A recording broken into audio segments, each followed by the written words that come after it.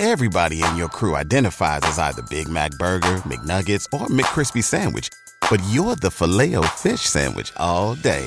That crispy fish, that savory tartar sauce, that melty cheese, that pillowy bun. Yeah, you get it. Every time. And if you love the Filet-O-Fish, right now you can catch two of the classics you love for just $6. Limited time only. Price and participation may vary. Cannot be combined with any other offer. Single item at regular price. Ba-da-ba-ba-ba. Every day, we rise, challenging ourselves to work for what we believe in. At U.S. Border Patrol, protecting our borders is more than a job. It's a calling. Agents answer the call, working together to keep our country and communities safe. If you're ready for a new mission, join U.S. Border Patrol and go beyond. Learn more at cbp.gov/careers. You got problems that you ought to be concerned with. Moolah! You don't know how you're supposed to earn it, or what to do with it, or how to keep it. You're a freak with a dark, shameful secret. But you're not the only one. Get your hidden financial fears with a blast of sun.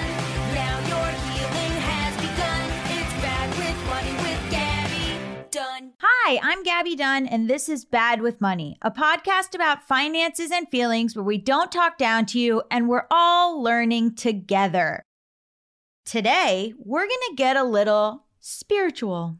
The topic of wellness and mental health is very, very white. Very white. Every time you hear about a wellness cult on a podcast or a TV show, it's almost always run by white people. And that can go sour real fast. So this week, we're going to delve into mental health and financial wellness for people of color and other marginalized people. Specifically, Black women like Patrice Washington, a mother who built her finances back up after disaster. Patrice believes that there are so many factors beyond the money itself that impact your ability to be quote-unquote good with money. It's a mental battle. And how do we refuel our spirits? Patrice Washington's Instagram and website and books have names like Seek Wisdom, Find Wealth, and Chase Purpose, Not Money. That's why she stuck out to me amongst all the people who I might want to be on this show or get emails from asking to be on this show. I'm not the audience for this kind of spiel usually. Like, I don't read self-help other than maybe sometimes a Buddhist teacher's book. And to my hippie father's great chagrin, I don't meditate. But I do like to have people on the show that have completely different approaches than I do. And something stuck out to me about a spiritual approach to money. Our second guest is the Trauma of Money's Chantal Chapman, who joins us to discuss how intergenerational trauma, so slavery or the Holocaust or other genocides, can have lasting impacts on our money scripts today. Trauma of Money is a compassionate approach delivered through online training that explores frameworks for healing collective and individual traumas to create financial safety and well-being. This is according to their website. I love Chantal's Instagram presence and the way it espouses nuance and anti-shame rhetoric. So Patrice and Chantal, to me, both represent looking at money in a holistic wellness way, looking at money in a way that cleanses our spirits, that has to do with our minds and our emotions. In our interview today, Chantal discusses how specific events such as losing a lot of money or familial abuse or other psychological hardships can be specific to financial trauma. I've wanted to have Chantal on the show for a long time too, as well as Patrice, because I think trauma, quote unquote, has become such a buzzword. But Chantal has built a curriculum around mental health and finances that takes into account the wide cultural differences in the priorities of non-white people and in the priorities of less privileged people, or people with psychologically traumatic backgrounds, people with mental health problems, and people coming out of severe situations. This is a money episode, but it's also about your spirit, your soul, your wellness. All the kind of stuff that I might be skeptical of, but here we go. So now let's hear from Patrice. My name is Patrice Washington. I've been known for many years as the Money Maven, but really I would say I'm just a woman who's really passionate about helping people redefine wealth for themselves. So what I do in my work as a speaker, as an author, as a fellow podcaster, as a media personality is go everywhere I can and just try to get people to understand that wealth is not just about money and material possessions. There's so many other things that are connected to wealth and how you go about living your daily life and managing your finances. And I really subscribe to the original 12th century definition of wealth, which says it's about the condition of well-being. So I'm just someone who's passionate about helping people be well, because that's what the wealth stands for. It's like being well and helping them shift different parts of their lives that are probably impacting their finances. They just don't know it.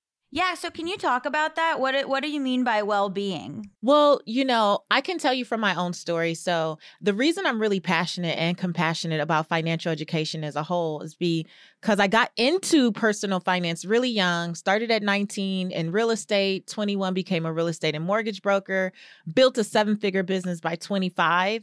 And then when the real estate market crashed, I went crashing with it. And I thought that I was well-versed in just like personal finance education because I was out talking about budgeting and savings and debt elimination. And then I went through this season of such a huge financial failure, really, and just, literally on welfare and scraping up change. And as I thought about rebuilding my life, there was only so much freaking budgeting you could do. I know. Right? Like there's only so many times you can check your credit report. It's really, what do you have to do internally? What do you have to do mentally? What do you have to do physically to prepare yourself to actually rebuild or to have the finances you say you desire in the first place? So I talk about the 6 pillars of wealth. And for me, these are the different parts of your life that you should be examining, because without looking at those, they're probably impacting the way you deal with your finances. And so I want to be well in my physical and mental health. I want to be well in my relationships. I want to be well in these different areas of my life, or it's going to mess up my money eventually. Yeah, I was going to say, so what are the 6 pillars?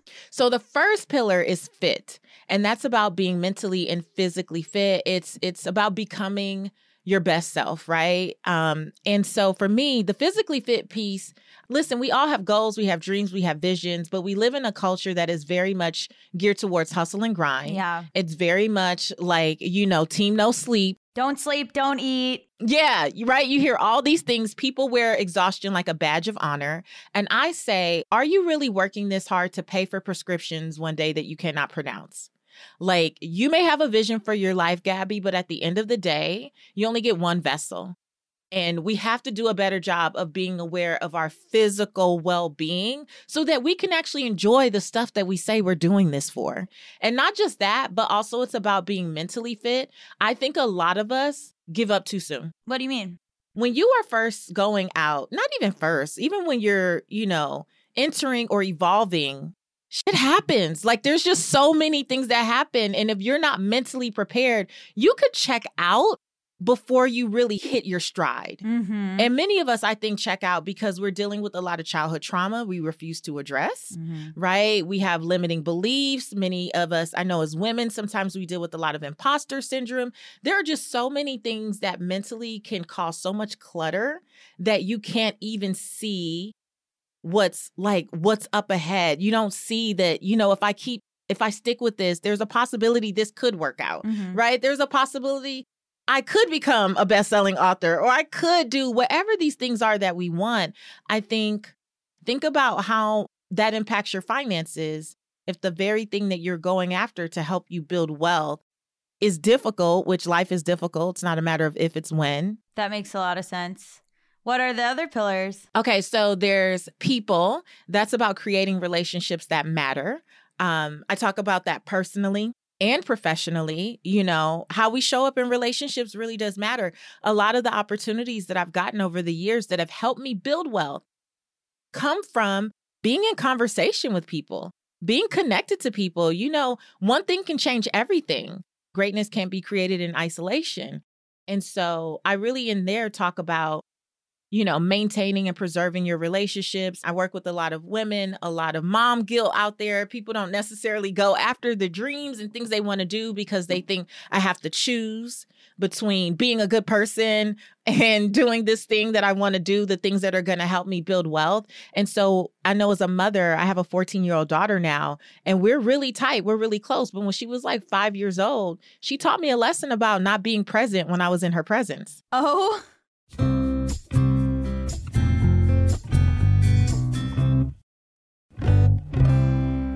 yeah, because kids tell long stories, right? And it's like, and then, and so I'm like listening to her story, but I'm not. I'm scrolling on like Facebook or something, and I'm smiling and I'm nodding, and she's like, "Mom, that's not a good story." Oh, yeah. She's like, "This is not a happy story. Why are you smiling?" And I started to see this pattern of her feeling like I was there, but not there. But I was like everywhere signing books and on stage and doing all this stuff. But what good is that if the people who you say you love don't feel it when you're there?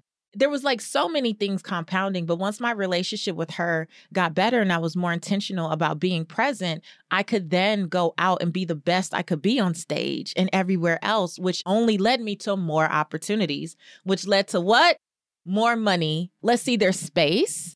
Clutter is the physical manifestation of chaos in your mind. And so many of us, when I was working with people one-on-one and like financial counseling, they would look up in the sky. They're looking all around. I'm like, where are your financial documents? Like, where's the paperwork?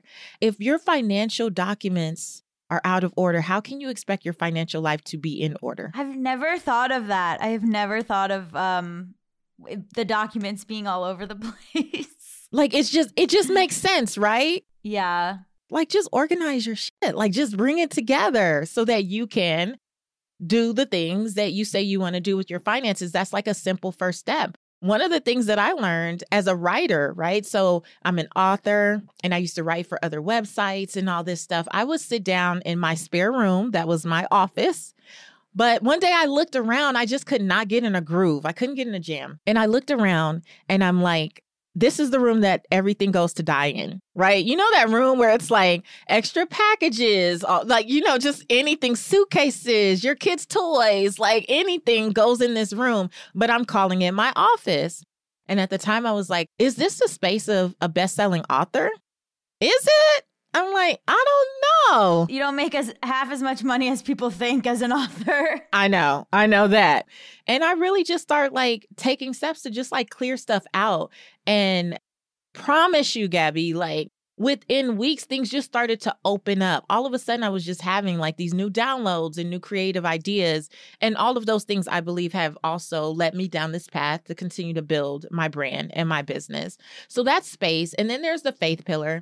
Faith pillar is about believing in something greater. To me, that's not about a religion. It's not about like subscribing to anything in particular. It's just understanding that if you do say you believe in anything, just make time to practice it. Because again, life is going to happen. It's not a matter of if, it's when. Kind of like I was saying in the beginning, we give up very quickly. And so sometimes we just need to, have something to kind of hold on to and keep our hope there. The fifth pillar is work. It's about living your life's purpose. There's always this like, go find your purpose, go search for your purpose. I don't really think that's true. I think all of us have gifts, talents, skills, something we were born with freely that we can tap into, things we genuinely just enjoy, we naturally lean into. I think it's a matter of accepting it and not judging ourselves for the things that we're into.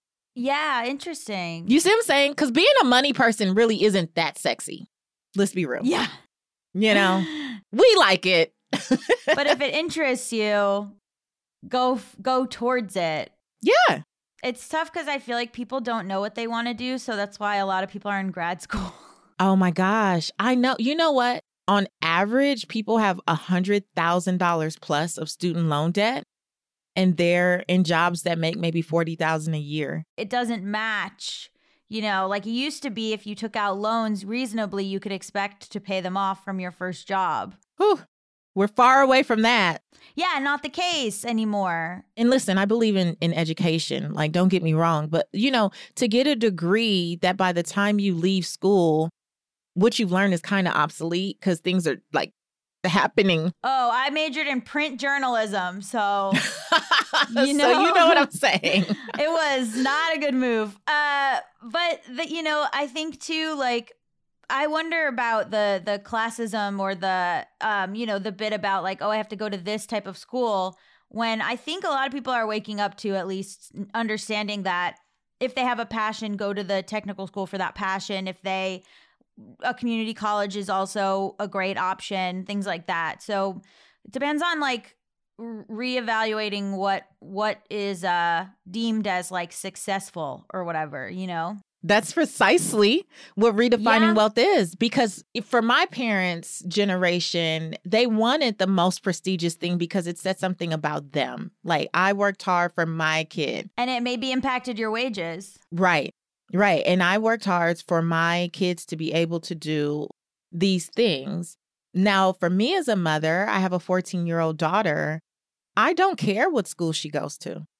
I want her to be in a space that is happiest for her. And if she chooses to not go to school immediately, to take a gap year, to do any of those things, my fulfillment is not defined by what school my daughter chooses. I went to school in Boston, and I didn't go to Harvard, but I knew a lot of kids at Harvard, and they were like, I worked so hard to get into Harvard. Now I'm at Harvard. I have no idea who I am or what I want to do.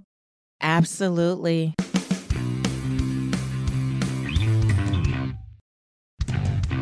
What is there a final pillar? The final pillar is finally money. So finally I talk about money. And that's where I just really go through like basic personal finance principles and how to interact with the money that you say you desire, attracting the money you say you desire. Because I really believe what we have with money is a relationship. And like with any relationship, what you nurture grows. You're already going to be so much more ahead of the game because most people play a game of avoidance with money. But I think that basic personal finance is basic. Like it's actually really simple stuff that your grandma probably told you or you heard like from a big mama somewhere, right? But if you mentally are dealing with so many other things in the other pillars, it's really hard to just follow through on what you already know. A lot of people that write into this show are like, the hits keep coming. I was just speaking in Arizona a couple of weeks ago, and I was sharing about the pillars. And there was a woman named Nancy who literally came up to me in tears afterwards. She's like, because I told them about scheduling doctor's appointments. I'm like, especially as women, like we will just like put ourselves at the bottom of the list. She came up to me. She said, I haven't been to the doctor in 6 years, and I know something's not right. She made an appointment there at the event. I've met people who are like, you saved my life. Like they caught cancer.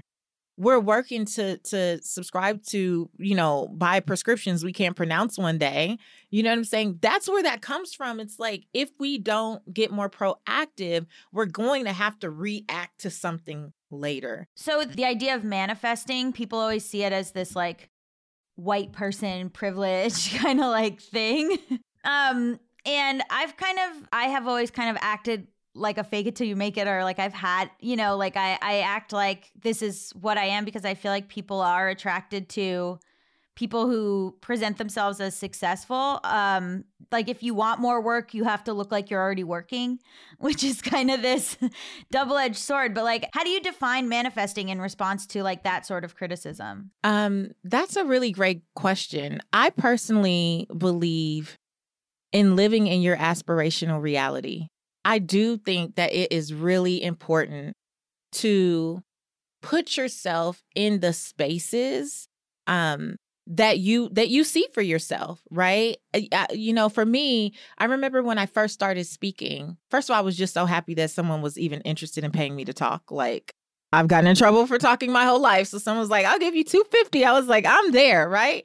And I remember like as my speaking career started to grow and I would like be in the airport all the time, I start going, I want to get to the front faster. Like I'm just trying to get there and sit down. And I remember thinking, man, I wish I could travel first class. Now, because of my background, I'm a Belizean American girl from South Central Los Angeles, from the hood, not where folks are talking about traveling first class or doing any of the things that I'm doing, right? So I don't really have a full frame of reference for any of this. But I'm like, One day I finally said, well, let me look it up. Oh, so you were like, this is within what they're paying me, so I could afford this. Yeah, it was like the upgrade is $88. Like, and I paid the $88 and I upgraded. And then some other gig came up and maybe next time it was like $160 and I did it. And when I was able to say I travel first class, not because someone else did it, but because I started to look for ways, right? It's like things just opened up. So as time went on, maybe a year or so later, I just made it a part of my thing. I travel first class.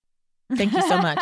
And they would go, oh, okay. And they would update the writer. If someone had like a little pushback, we would figure things out. But I'm saying that to say, I don't believe manifestation is like just this woo-woo, say it and do nothing. I believe we still have to show up and embody not just what we want, but who we want to become. And that wasn't an exercise in just wanting to travel first class. It was like teaching myself that I deserve it.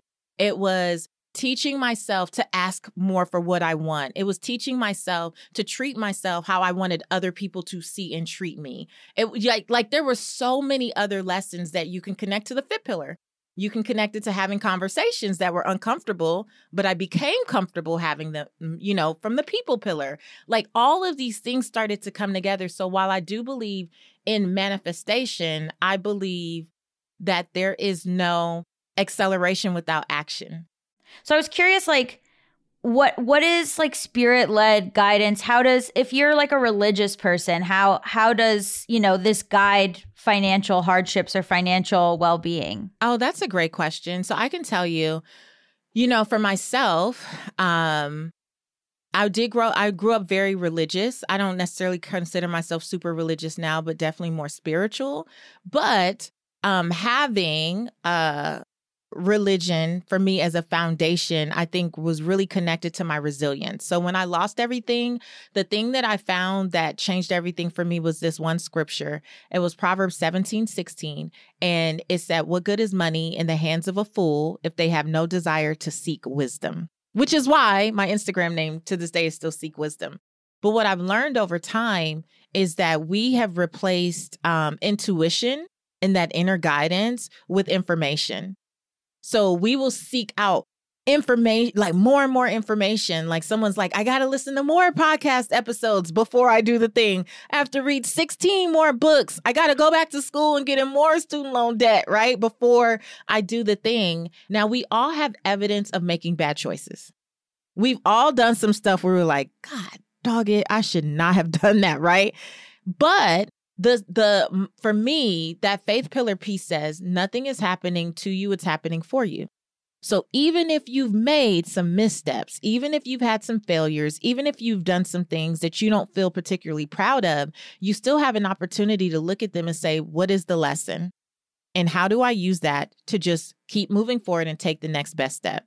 So I'm in a season where I'm just like, I call it a season of obedience. And that's being obedient to my spirit. Like when that still small voice or something inside is like, go this way or don't go that way, freaking believe it the first time. Well, it's just like we said, by the time you're done, that information is obsolete. Now you're back to the drawing board and someone else has just like made a choice and moved forward. And so I call that spirit-led guidance. Like a big part of my life is like, being still a lot. I build in a lot of time, thinking time on my calendars. I build in like literally, I try not to do anything. I have therapy. I may talk to my life coach and then I just build time to like think and process different things going on in my life. I pray a lot, or I'll journal or I'll meditate or just different things that just allow me to really process what's going on. Because you receive so many cues and even advice from people that you really like. It's not always in alignment for you. Just because it worked for someone else doesn't mean it's for you. But you have to be willing to ask yourself, does this resonate with me? Or am I just doing this because so-and-so said it sounded good? Or, because so-and-so did it.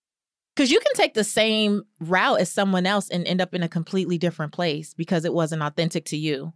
Oh, yeah. Or like it's hard to even go back and explain. If someone's like, how did you get to where you are? I'm like, I have no idea. Couldn't tell you. And you can't replicate it. So Yeah, you can't. You can't. And everyone's journey is their own. Even with this personal finance stuff, it's like, it's not a one size fits all thing. You have to be able to take the bits and pieces that work for you and your personality and leave the rest, and know that either way, if you're consistent and you're diligent, you'll be fine. Like, you'll get there. It's like, are you going to keep nurturing the relationship you have with money? You don't have to do all the things that everyone is talking about. It's like, choose the stuff that resonates with you, but stay consistent. Yeah. Well, thank you so much for coming on the show. Where can people find you and more about you?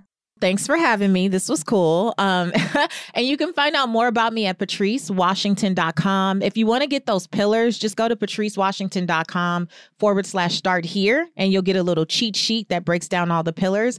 And then if you're on social media, my favorite place is Instagram, and I'm at Seek Wisdom, of course, Seek Wisdom PCW. Thank you so much. Now we're going to speak to Chantal Chapman about trauma and reciprocity in the wake of a system that does not value those ancestral roots.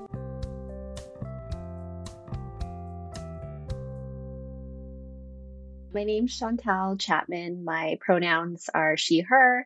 I live and work on the stolen traditional territory of the Kwantlen, Musqueam, and Tsawwassen peoples, which is just outside of Vancouver, BC in Canada. And I'm the co-founder of a company called Trauma of Money. And what I do is I'm a financial trauma educator and researcher. What is financial trauma? Yeah, the great question. Financial trauma, if you were to Google it, you would probably see trauma that is directly linked to a financial experience. So a couple examples of this would be, let's say you invested everything you had and you lost it all, and you were shocked and surprised by this, and it resulted in you experiencing scarcity that could lead to trauma. Living in poverty, living in extreme scarcity for a consistent period of time, a couple months, could result in trauma. Going through a divorce and having issues around money and the divorce could result in trauma. This is very specifically financial trauma. The way we talk about it through Trauma of Money, though, is we believe that any type of trauma that you experience completely separate from money can impact your relationship with money. Because at its core, trauma can leave us feeling unsafe and unloved. And then when we start interacting with something like money, which is supposed to represent value and safety, we can see that because trauma can impact those things, money representing it can bring up trauma reactions. We also talk a lot about collective trauma and how just living in capitalism can create trauma and clearly impact our relationship with money. What do you mean by that? What I mean by that is just living and existing in capitalism can result in trauma. So it can result in an unregulated nervous system. It can result in heightened reactions where we essentially lose access to our prefrontal cortex, where we move into this or that type thinking.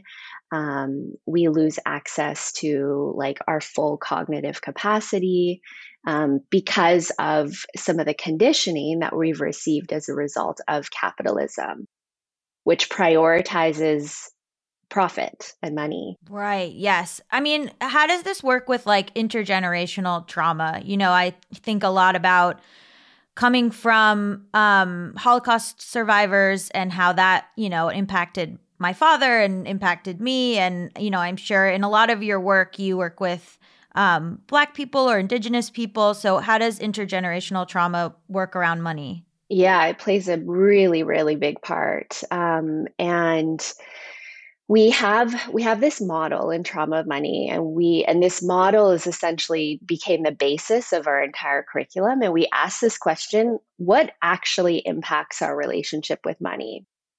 And the answer is the model. And so there's 6 layers to this model. And the first layer is intergenerational and generational trauma. So that's the first layer because it is something that is so impactful on how we interact with money. Looking at the history of our ancestors, looking at the lineage and seeing the experiences that they've gone through can give us a good indicator of how we're going to show up with money. So generational and intergenerational is layer 1. Layer 2 is relational trauma. So trauma that we experience in relation to someone else or something else within our lifetimes. Layer 3 is societal trauma. So this is where things like trauma as a result of society or dominant culture. So capitalism, consumerism, colonialism, the patriarchy, like all the isms kind of sit in this societal trauma piece. And then layer 4 is systemic trauma. So understanding that because of societal trauma, because of generational trauma and relational trauma, certain systems have been created that will elevate some and marginalize many others, which results in more trauma. And then layer 5, we call laws of nature. And this category is to explore our relationship with money through multiple lenses that are more aligned to our values. Because like in capitalism, we're really told that if you do things this way, you're good. If you do things that way, you're bad. And we really want to invite into the exploration with money that we can hold multiple views at the same time. And there are other worldviews.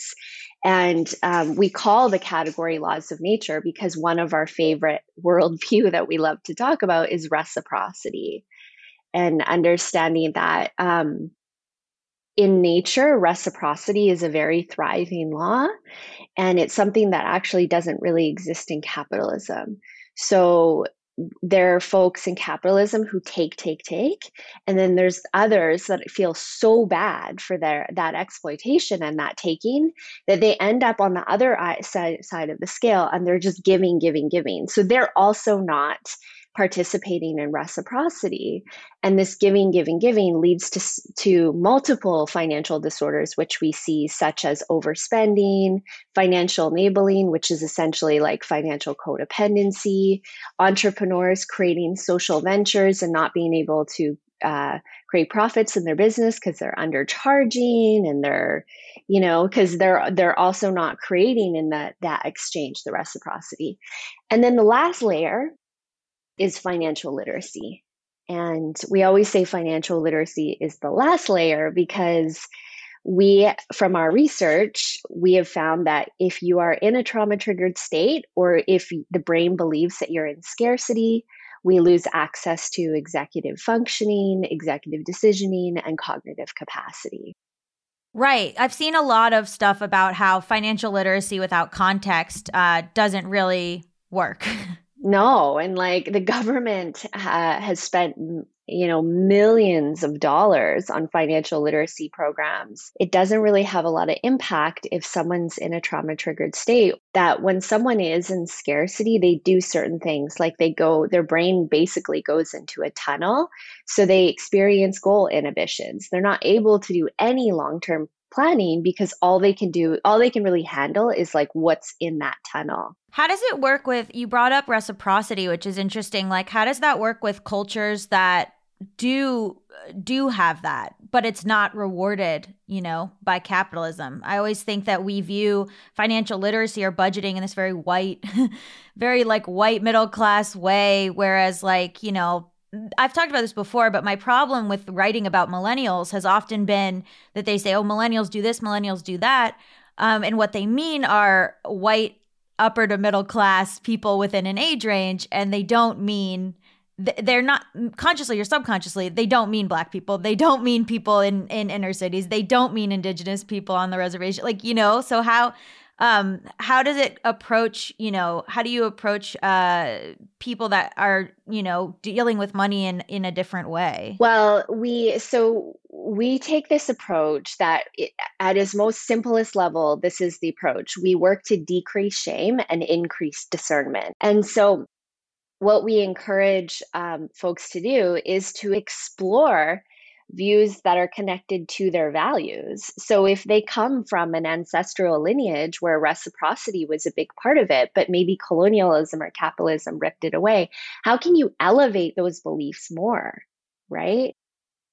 So we really encourage like inviting different views in and to remind yourself that it's okay to interact with your money from that viewpoint, not just this like white patriarchal capitalist like way to manage your finances. So that's that piece around increasing discernment to be able to be like, oh, does this tool actually work for me? And is it actually aligned with my values? Maybe that rule of like how to split your finances for this part, housing expenses, this part investing, this part spending doesn't work because I want 20% to go my income to go to reparations or community care, right? So it's really about like first connecting to, well, we actually say first always is like finding ways to nourish and regulate the nervous system. And then second, connecting to a vision that's in alignment with your values. And we really encourage doing like an exploration of some of your ancestral lineage around that to figure out, is there any views that were like predominant culture lens that actually feel really, really good and in alignment with me.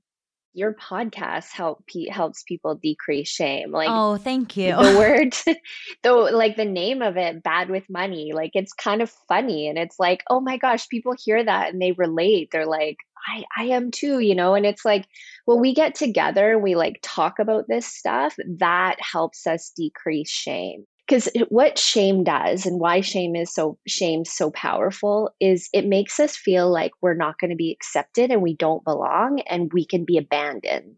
What are the narratives around money that you have about yourself that says that you're bad with money? And let's talk about that. And then when we do talk about that, whether we're doing it just alone with ourselves or in a group, the next step is always to meet it with empathy and acceptance. And then also the piece around increasing your discernment helps decrease shame, because increasing discernment means looking at multiple experiences, multiple lenses, and then you're not in this like comparison, this or that thinking, which amplifies shame. Mm-hmm. What is this or that thinking? It's something that can happen when we go into a trauma triggered state and we go into this like, there's only this way or there's only that way and there's no other options. Yeah, when we were talking about, when you were saying people just being like, I'm bad with money, how do you start when someone, that's just like what they think? Let's say they've clicked on this show and they're like, this is just what I'm like. So the first thing we would say is oh, okay, well, like what makes you bad with money, right? And because some people will take on the I'm bad with money as an identity. And then we ask a question which is really illuminating, which is, whose shame is this? Oh. Yeah. What does that mean? So if you say I'm bad with money and I say, well, oh, whose shame is that? It's going to make you be like, yeah, where did I first learn that I was bad with money? And then you could be like, oh, maybe my mom, she like told me that I keep spending my allowance too fast. Or maybe my math teacher told me that I was terrible with numbers. I love that.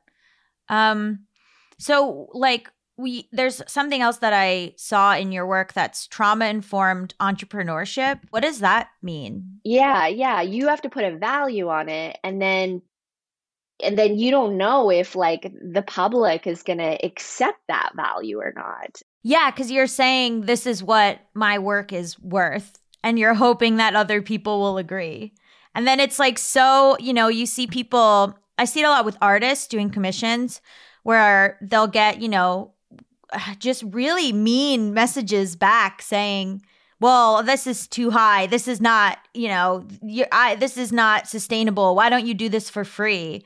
Like oftentimes I see them post the ways that people talk to them, and it's really wild and entitled. That's awful. That's so awful. And if any of you have experienced that, I'm so sorry, because that's pain. That's really painful. And, as you learn more about like the way people interact with money, when I hear someone giving a response like that, I'm like, oh, you've got lots of trauma of money, not the artist, the person making that comment. Yeah. So I was looking at some of the topics, and the one that stuck out to me was the class on time. I know you don't teach that class, but that, like, how does that tie into money? And like, because it made me think of my partner who has ADHD and how they just lose track of time. Yeah. So that class is really fascinating. It's taught by Maceo Paisley, who's an incredible thinker and creative philosopher. And he basically has us explore some of the narratives that we've learned around time, and to tune into them and see if they actually work for our values that we have in life.